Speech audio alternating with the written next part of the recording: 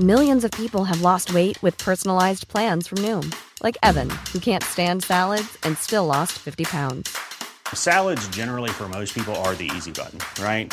For me, that wasn't an option. I never really was a salad guy. That's just not who I am. But Noom worked for me.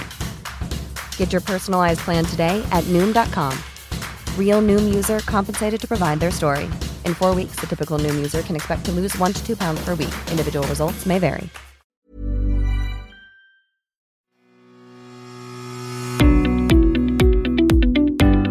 Hello and welcome to the Mick Clifford podcast with the Irish Examiner. Now, since the economic collapse in particular, we've become accustomed to the concept of white-collar crime, particularly through a series of criminal trials that resulted from the banking collapse in 2008. But white-collar crime and fraud in general are still relatively new concepts in this country. And why wouldn't it be so? Because prior to the 1990s, I suppose this was a relatively poor country and the opportunities for fraud and such like were pretty limited. Or were they? My guest today is Willie McGee, retired detective superintendent and at one time head of the fraud squad in this country. Willie was involved in tackling some of the most serious fraud cases during his career, which spanned from the 1970s into the early 2000s. He's put his career highlights and lowlights between the covers of a book, Tales from the Fraud Squad, and that is published by Merrion Press. Willie, you're very welcome. Thank you, Michael. Willie, I suppose first of all, we have to get down to brass tacks, and that is your name. You're a man who's known as 4 Goals McGee. A man does not get that kind of a name without there being some good story behind it. Yes, in 1967, actually, playing for Mayo under-21 team, we drew with Kerry in the final in Croke Park, and the replay was fixed for Ballinasloe in October 1967. And it was a terrible, bad, murky day, and I was fortunate enough to score 4 goals in that game, and hence I got the tag of 4 Goal McGee or 4 Goal Willie. And more to the point, did you win that day? Yeah, we won quite easy, 4-9 to 7 points, I think. And did you win the final? That was the final, yeah. Oh, that was the final? Yeah. Oh, you won All-Ireland, oh, very good. Right, yeah. Well, we won't go into the sorrowful mystery of Mayo football, but that was a good day anyway out for the county. Willie, you started out in the Guards. What brought you to the fraud squad, and was it a very unusual career move at that stage, or how big was the fraud squad? No, I went into it by accident, actually, because I was interviewed for a detective job in the Central Detective Unit, which housed the fraud squad, the drug squad and the serious crime squad. And when transferred to Dublin Castle at the time, I was allocated to the fraud squad. I don't know why, or I never found out since, but I landed there and I started off my career in fraud. And did you have any background in accountancy or economics or any of these things? And did you need it? Not really. I suppose it was needed. It was a help, I suppose, all right. But I had actually, my strongest subject in school was maths, and I couldn't do honours leaving cert maths because there was no teacher in the school, in our mixed school in Newport, County Mayo, to teach honours maths or science. So therefore, I had a good strong result in pass maths, so maybe that might have helped, or somebody somewhere along the line might have spotted it and allocated me to the fraud squad for that purpose. Right. And what kind of training did you have at that? We'd be talking here in the 1970s. There was no training attached to it at all. You just learned on the job as you went along, and learned from very good guys who were there for many years and who knew every bit of fraud legislation, and that was available. And was there much in the line of fraud to be investigated? We just joined the fraud squad in 1975, just at the back of the one of the major bank strikes, and I suppose our first weeks or months in the job was photocopying checks and ledgers and statements, bank statements of people who were out of pocket, because a lot of people went out of business that time in the 70s as a result of the bank strikes, especially garages. Garages were paid for cars by bouncing checks, and that was the major crime at that time in the 1970s. The first few years of my life in the fraud squad was taken up by investigating check fraud, refer to drawer checks, stolen checks. And the thing at the time was checkbooks stolen and a bank card stolen with them, and everybody was warned not to leave the bank card and checkbook together because it was lethal, because then the signature was necessary to be proved on the check that was on the check card. And there's one story in the book of a nun who And it wasn't a nun really, it was a woman dressed up as a nun. It was in fact a nun's checkbook and check card that was stolen, and she hired a nun's habit from a theatrical group and went plundered around the country dressed up as a nun, cashing nun's checks, and nobody would question a nun handing over a check in any shop with the verification of the bank card and the checkbook as well, written out, signed out to be a nun. And did she get caught in the end? She did. She got caught in the end.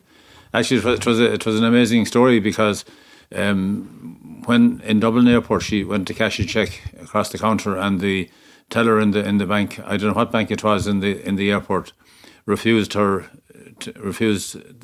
cash the cheque for her, and she wasn't very happy, and she let out a few expletives, which the young fellow wasn't happy about. Naturally, there was something wrong, and when we interviewed him afterwards, the reason he said that he questioned her cashing the cheque was that he felt that she was too good looking to be a nun. That's no disrespect to any nun listening, but that's exactly a fact. And when he reported it to us, and with that statement, we knew exactly who the person was. But she took off across the airport running, and he was running after her, and nobody would ever question to a nun running across the airport. She probably presumed that she was late for her plane, and nobody would stop her or stop the man that was behind her trying to catch her. But she got away anyway, and actually what she did subsequently was she flew down from Dublin Airport to Knock Airport and rented a car in the name of the nun whose name was on the checkbook. And she drove to Ballina, and she drove to Castlebar. It was in Castlebar she was actually arrested in Castlebar because she was seen coming out of two shops, one jeweller shop.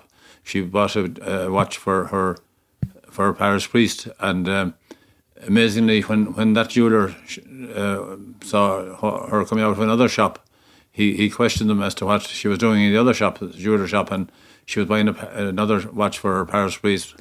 But bells rang then, and they reported to the local gather station. I had circulated to all stations in the country about this nun on the run, cashing cheques, and when it was discovered that she rented a car in Dublin or in Knock Airport, that car was stopped approaching Knock by the Gardaí in Clamars, and again she wasn't very happy when she was stopped, and but she subsequently was charged and arrested and charged with a number of offences related to the chequebook in question. And that time, very, very seldom people were put away for a long time for cashing cheques. It was classified as minor crime, and I think I forget in this situation, but I think she got only a suspended sentence for her troubles all over the country. That's interesting. And another thing that just leaps out at me there, Willie, when she was caught in Dublin Airport, the teller copped on, as you suggest. He said she was too good looking to be a nun. He didn't say a nun issuing expletives in this manner would have rang bells with him at all, which was another matter again. He knew she was the wrong one immediately when he contacted us, and when it was reported that this nun's checkbook and check card were being exploited, we knew exactly who the person was, because we knew it was a small minority at the time who were cashing cheques, because they used to go around the country with the checkbook and check card. They were being driven around in supermarkets all over the big towns in the country. This is interesting. So that's a flavour. A couple of areas I'm just curious about. One is corporate crime or anything at that level. We saw an awful lot of that, as I said, after the 2008 economic collapse. Did you come across much of that? For instance, just to get, as far as I understand, certainly until recent years, there's only one ever case of insider trading prosecuting. Did you ever come across anything like that in those years? And I suppose, in fairness to the detectives that spent a lifetime in fraud, we had no expertise in the fraud squad in my early days or during my time until the end of it, where we employed accountants and solicitors, legal people, to look at certain crimes. And but during my time, I never came across anything like that. No. Yeah, it's interesting because I'm sure it was going on, but as I said, obviously within the Gardaí we weren't properly equipped. The same notice wasn't given to it, and that goes back to political will. There was no interest in it, I suppose, to some extent in that regard. Sorry, Mike, I just wanted to come across this. At that time when we were fighting fraud in the 70s, 80s, and 90s, we were working under the Larceny Act 1916 and the Forgery Act 1913. They were two ancient acts, and actually, if we come across somebody in my time who had a forged passport, we would have to go back to the Larceny Act of 1863, as far as I can remember, 1863. God, when you think of it, isn't that crazy? That's crazy, yeah. But I retired from the Guards in 2002, and that's the year that the Criminal Justice Theft and Fraud Offences Act came in, which widened the powers of the Gardaí to investigate fraud. And but it was very late, you know. When you think of what it was, okay, there wasn't widespread wealth in the country, but there was enough there that some people were certainly definitely involved in frauds of various kinds, and they were fairly comfortable in the knowledge that they'd probably get away with it. That is correct. And actually, when I'm quoting those acts, I'm quoting the people had to be found committing the act in the process of committing the act before you could arrest them. Otherwise, we had no powers of arrest to detain them or anything on suspicion of having committed a crime. But after the 2002 Act, you could arrest them. It's just showing somewhere there's a similar thing there in gambling. I mean, certainly until recently they were talking about they were operating from an act from the 1930s, and you look at the way gambling has changed. But it's crazy. The other area I'm just curious about, Willie, at that time, as we know, for instance, the Troubles in the North were on. There was serious activity by the Provisional IRA, and one key element to their operation, it had to be, was raising funds. Did you ever come across anything in relation to paramilitaries involved in any kind of fraud or scam? Well, I don't know what year it was, but I took over the anti-racketeering unit, the first anti-racketeering unit that was set up in the country to comply with the European regulations. And actually Ireland were the last country in Europe to comply with that regulation. And we came across an organised video piracy operation, which was spread from the north to the south. And our friends in that group were involved in it, and that's the first time that I became involved with it. Really? And in that instance, were you able to charge anybody in the end?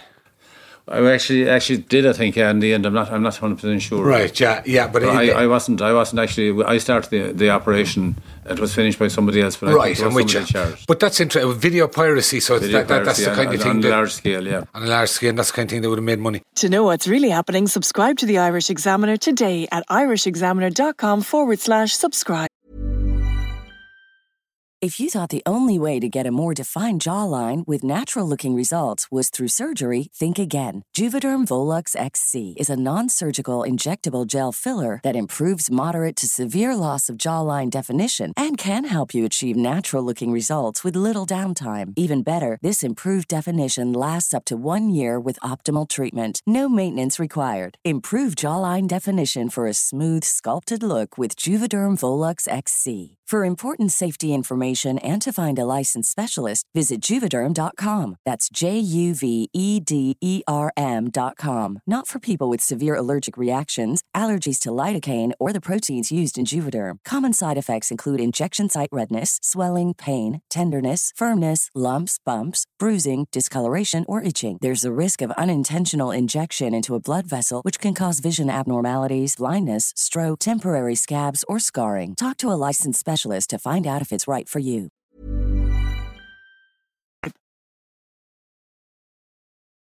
No, there's one very interesting case in the book, and we're back to bank drafts and that, but in a pretty sophisticated way. And this involves, I think the branch was in Tagman, was it in County Wexford? That's correct indeed, yeah. Tell us what happened there. Actually, it started where there was original bank drafts stolen from the printing works in Smurfit and Bray, and a few different operators decided to pull a scam whereby 5 different fellas were dedicated to attend 5 different banks in Dublin at a particular time within a half an hour. Can I just stop you? Syria, as you said, that was a kind of a breakaway Republican paramilitary outfit. That's correct. And one of the fellas who we knew was a Syria man was involved in that operation. Actually, masterminded it. And so there was. Sorry, did you say there was 5 of them in different? 5. This person set up 5 different people to operate the scam for him, and that meant that they went into a particular bank in Dublin at a particular time on one particular day, and this guy had the phone of the Bank of Ireland diverted to a shed where he operated or he attended and answered the calls, and by being diverted, I mean, the Bank of Ireland got a call from allegedly Telecom Éireann that there was trouble with the bank telephone lines and there might be disruption for a while on a particular day. that was the time that the wires or the telephone was transferred to the shed. And at that particular time, within a half hour, these 5 guys on time, they landed into the banks in Dublin. And our Sierra man that I said who operated it, he was able to answer the call. When the banks in question in Dublin rang the Bank of Ireland in Tagman, the person in the shed answered the call. And when the alleged bank told him that there was somebody there with a particular draft, and he was able to describe that person to a T because he was his friend, and to okay the bank in Dublin that it was okay to cash the bank draft. That was the time when bank drafts were cashed across the counter, for business in Dublin. Somebody coming from Wexford or any part of the country to cash a draft, they got their cash and walked out the bank with their cash. And they pulled it off? They pulled it off. The 5 of them were perfect. They pulled it off perfectly. And where we got involved really was one of them in the Bank of Ireland in James Street in Dublin. There was a problem. The fellow who did it decided to tell his boss, the Sierra man, that the bank in James Street wouldn't give him the 5,000, only give him 3,000 because they felt that it wasn't right, that he hadn't enough proof of identity. Yeah. And the man who pulled the stroke in James Street thought he had conned the con man, the main man. He thought he got away with the other $2,000. The main man knew that the bank wouldn't do that the bank probably did cash the cheque for him, or the draft for him.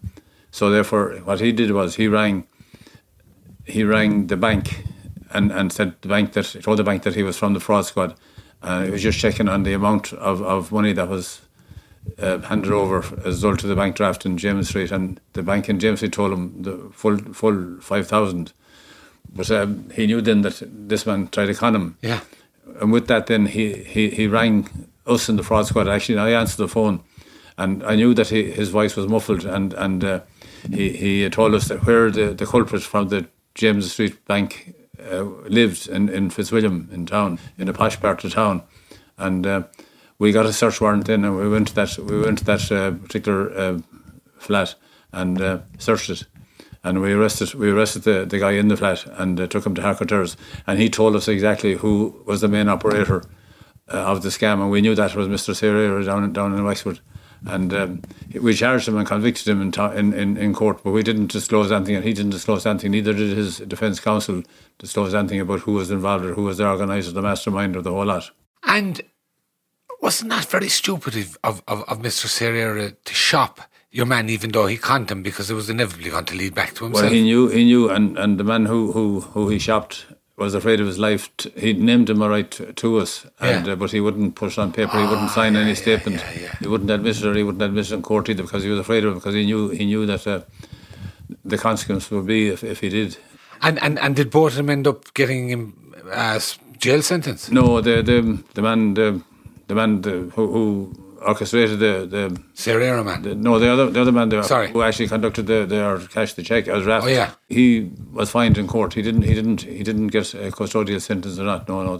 That time the courts weren't handed out custodial sentences really to fraudsters. They were classified. Well, that's interesting, isn't it? I mean, and the whole thing. It's also it was pretty sophisticated for its time. Sophisticated when it's all said and done. Yeah, to carry it out to perfection, because the timing had to be perfect with the banks in Dublin, and the descriptions of the guys who were in the banks to the bank manager. And you'd wonder that if it hadn't happened that way, where one fellow was trying to scam his own boss, would the banks have kept quiet about it rather than the embarrassment of it having been done? Well, no, actually what happened was then that the bank drafts in question were forged bank drafts, because the details on them weren't correct, and they all came back to the Bank of Ireland in Tagman and Wexford to be cleared, and that's when the bank decided that there was something wrong. And then they twigged the disruption in the telephone lines on the particular day that these drafts were cashed, and hence the report to us straight away. And they all fell in together and like a jigsaw to us, and we knew where we were going, but we never arrested or never knew who the other 4 guys were. And did you recover much of the money? No money was recovered whatsoever. No money was recovered. Jeez, for its time, for what was here, I mean, it was fairly. And Sierra, they were a vicious outfit, but they weren't exactly known to be the sharpest tools in the shed. But they obviously were in that instance. Yeah, but this guy in particular orchestrated many crimes in his time, and was never caught. Really? Yeah, that's true, yeah. And did you come across them in other instances in the fraud? We did, yeah. There was a threat to spread the foot and mouth disease unless a ransom of £5 million pound was paid at the time in 1979. And he was the man that we suspected was the mastermind of that. And how did that develop? That developed into a ball of smoke, but it was a long operation. It took over 8 months to conduct, and nothing happened in the end.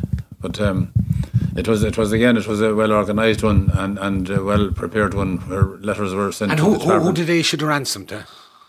Nobody. There were no ransom paid over. It was a threat to spread foot and mouth unless the ransom was paid, and it involved a lot of letters and threats that they would be paid and for the money to be brought around in a particular way on a particular day, right? Around the country in a car, and this would be observed and tabs being kept on. It was a complicated operation, and it necessitated putting ads in the classified section of the Irish Times on particular days to comply with the orders from these guys, these extortionists.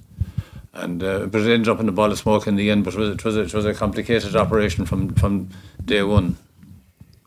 Yeah, and a lot of this thing, of course, going on below the radar because people, as you say, people wouldn't have been noticing much of it. But it's interesting insight. I put ads in the classified section of the Irish Times on particular days, and nobody ever would cop it. Like Tom Smith has read your message and has agreed to your proposals. That was proposals that were orchestrated in the letters that were sent. And sorry, were they sent to the government or to the department? No, they were sent to the Department of Agriculture. I picked up those letters from the Department of Agriculture and we complied. It was us that complied, or not the Department of Agriculture But they obviously didn't think that you were involved, did they? No, they didn't know, and we were very cagey on whether we should be known that we were involved in case that foot and mouth disease was spread, because we knew the consequences of foot and mouth if it was spread. Yeah. And but in the end, it evaporated. It evaporated in the end, yeah. Now, another one you were involved in, and this I think people would find very interesting, and that was the criminal investigation into aspects of Charlie Haughey's finances. And these arose initially in the McCracken Tribunal, and I think a file was referred to the Gardaí. That's correct. We were asked to investigate the possibility that Charlie Haughey had obstructed the McCracken Tribunal, and in that process we had to interview Charlie, and we interviewed him out in his house in Clinseely in the presence of 4 legal people. And Charlie was very... Sorry, can I just check? You're saying he had 4 legal representatives, and how many guards were there? Well, 2 guards. 2 guards. Myself and Detective Superintendent Pat Brendy. But I was to take the lead in it because I actually applied for summonses on the direction of the Director of Public Prosecution. I applied to the court for summonses for charging him with the obstruction of the tribunal, and those summonses were served on Charlie subsequently. But when we interviewed him in the house, he was very courteous to us and very respectful, and actually supplied us with coffee. And Charlie poured out coffee himself from his lovely silver pot into lovely china mugs for us. And did he answer your questions, though? He did indeed, yeah, and he signed the document which was necessary for us to prove that it was Charlie's signature that was on the letters of denial that he had.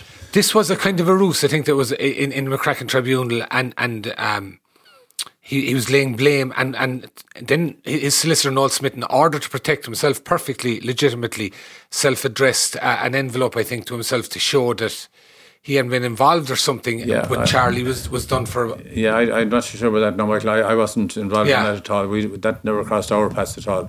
It was just the fact that Charlie sent in letters signed by him, and we had to prove his signature on that was his signature on the letters. And when he signed the statement to us, that signature was compared by our handwriting expert to be the signature of Charlie, who denied any receipt of money from being done. Right, and so and he confirmed to you that that was his signature, and that really was the nuts and bolts of the whole thing. That was what the Director of Public Prosecutions needed really to instruct us to take out a prosecution against him, and I duly applied for summonses down in the court's office and got the summonses and had them served on Charlie. And out of curiosity, during that interview, you said there was 4 legal big guns. That's correct, yeah. Did any of them intervene during the interview? No, not really, no. They were very courteous as well, and it was a very respectful interview without any problem at all in this house in Kinsey. God, it's an interesting insight. And for its time, it wouldn't be so much now, but for its time, talk about people of Charlie Haughey's status would have been regarded as untouchable at that time. I suppose that's correct. That could be assumed, yeah, exactly. But they were very courteous. There was no problem whatsoever. They met us there by appointment and sat down with us and we discussed it amicably without any problem. And then, am I correct that this was the one whereby ultimately he didn't go to court on the basis that I think Mary Harney made some public comments that the judge felt had interfered with the capacity for a fair trial?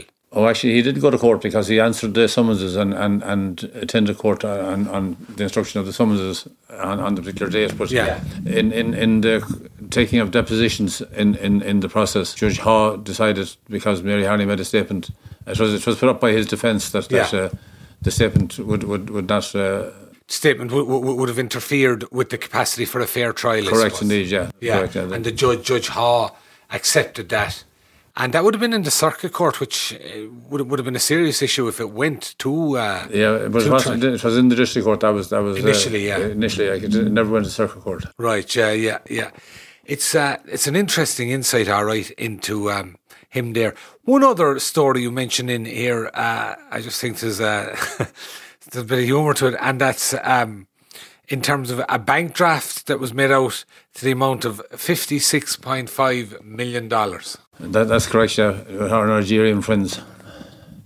They're on in the process of appearing in the Bank of Ireland in College Green, and in the process we knew where they were going because we were in touch with one of the witnesses from America. And hold on, sorry. This is a group of people from Nigeria who were involved in a scam. That's correct, indeed. And what was the origins of it? The origins was then we all know are aware of Nigerian scams, and this was a place where 2 people, in fact, one from America and one from Germany, had scanned out a lot of money, and they were promised that the money would be recovered for them through this company in Ireland, and it was the Nigerians who set up the company in Ireland as well, and they employed a few English people, friends of theirs, to attend and to look genuine, and they were on the way from a meeting where they discussed that they would lodge this 56.9 million draft in the Bank of Ireland so that they would be able to recoup some money and send it back to America and Germany. But in the past, we were aware of their movements, and we had surveillance on them. And in College Green, my Detective Sergeant Ronan Galligan decided to stop the main man who had the draft in his possession, and we were aware of that. And when Ronan asked him for the draft, he pulled out his envelope, and instead of handing it to the Detective Sergeant, he put it into his own mouth and swallowed it, started chewing it. And he was arrested then on the spot. Actually, the 2 of them started wrestling around the College Green on a very wet day, and I didn't worry about the Nigerian man's suit, but I had to replace Ronan Galligan's suit all right for him in the process. They were wrestling? They were wrestling on the ground in the College Green on a wet, murky day, yeah. Right. But he swallowed a draft for $56 million. That's correct, yeah. Dollars. Of course, it was a fraudulent one anyway. As well, over the course of your career, during that period, again, Willie, I mean, you would have interacted somewhat with foreign equivalent fraud squads in the likes of the US and the UK, I'm presuming. That's correct, yeah. Were they far more advanced in their techniques, resources, etc., than we would have been at that time? Oh, not really, no, but there was a dedicated unit in Scotland Yard investigating Nigerian scams, and there was a very strong Secret Service unit as well in America investigating them as well. I'm more in broad context, so the whole concept of fraud and white-collar crime, like, were they more advanced in tracking it in those countries during those days than we would have been here? Well, I believe they were. I couldn't answer you that genuinely, because I just understand or assume that they were more advanced than we were. But we traded in with the same techniques and the same information. Yeah. You left the Guards then in the early 2000s. You retired. That's correct. you went into the insurance industry. That's and right, I yeah. think you were one of the early people involved in detecting fraud in the insurance industry. Yeah, and at that time in 2002, we were after actually our unit, the fraud unit, they gather. It's not the economic crime unit. They gather Bureau of Fraud Investigation. Yes. We were involved in a fairly elaborate insurance investigation throughout the Midlands, based in Longford, and that I suppose triggered something in the insurance industry that something should be done about it. And actually, insurance. They had taken over from the PMPA. The CEO conducted a survey of people, and from the results of that survey, he said that it would be necessary or should be advised to set up a special investigation unit. So in September 2002, AXA Insurance set up the first special investigation unit in insurance business in Ireland, and I was involved in that. I took over the role of fraud investigation manager in that unit, and we were successful in identifying a lot of fraudulent scams in the insurance business through a red flag system that we set up. And we became known quite widely in the insurance industry. That What would have been a typical scam in the fraud industry, particularly in those days? Well, I suppose whiplash injuries was the main thing, and we set about examining any suspect one where if there was anything like a red flag. We had certain situations identified as red flags, and if there were so many red flags identified, we would look in more deeply into their circumstances. Right. Tell me, and just looking back at your career, Willie, you obviously from afar you would have observed all these criminal trials that emerged from the banking crisis, and some of them very complicated, and a lot of them involving serious work on the part of what's now is the Garda Economic Crime Bureau. Do you ever wonder, do you ever feel like it would have been good to be involved in those type of complex cases, or would they be a pain in the neck? Well, they're far more complex now than they were, and it's funny you say that, Michael, because I started off in the fraud squad. We were known as the fraud squad all over the world. Yeah. And then we became the Garda Bureau of Fraud Investigation, and that graduated into the Garda Economic Crime Bureau now, which would be consistent with a lot of economic crime bureaus around the world. But still, within the Garda, the Garda National Economic Crime Bureau are known as the Fraud Squad. Yeah, and we were known, when the Garda Bureau of Fraud Investigation, which was a fairly jazzy name, but we were known as the Fraud Squad as well. So the Fraud Squad is the Fraud Squad all the time, and they're still the Fraud Squad. So they're still the Fraud Squad, and you were one of the pioneers there yourself. Yeah, it's been long enough in it. Willie McGee, listen, thanks very much for joining us today and sharing that with us. And Willie's book, Tales from the Fraud Squad, is published by Merriam Press. Willie, thanks very much for talking to us today. And Michael, could I just get one last word in, please, if you don't mind? I suffered a stroke 7 years ago, a pretty serious stroke, which I've recovered from pretty well now to finish off writing a book. And by that, I mean that I'm donating all the proceeds of the book, the royalties of the book, to the Irish Heart Foundation. Very good. For the work that the Irish Heart Foundation do. All the royalties from the book going to the Irish Heart Foundation, yes. Great stuff. Willie, thanks very much for that. Thanks, Michael. I'd also like to thank our engineer, JJ Vernon. Thank you, folks, for listening. We're going to see you again next week. Stay in by the wall in the meantime.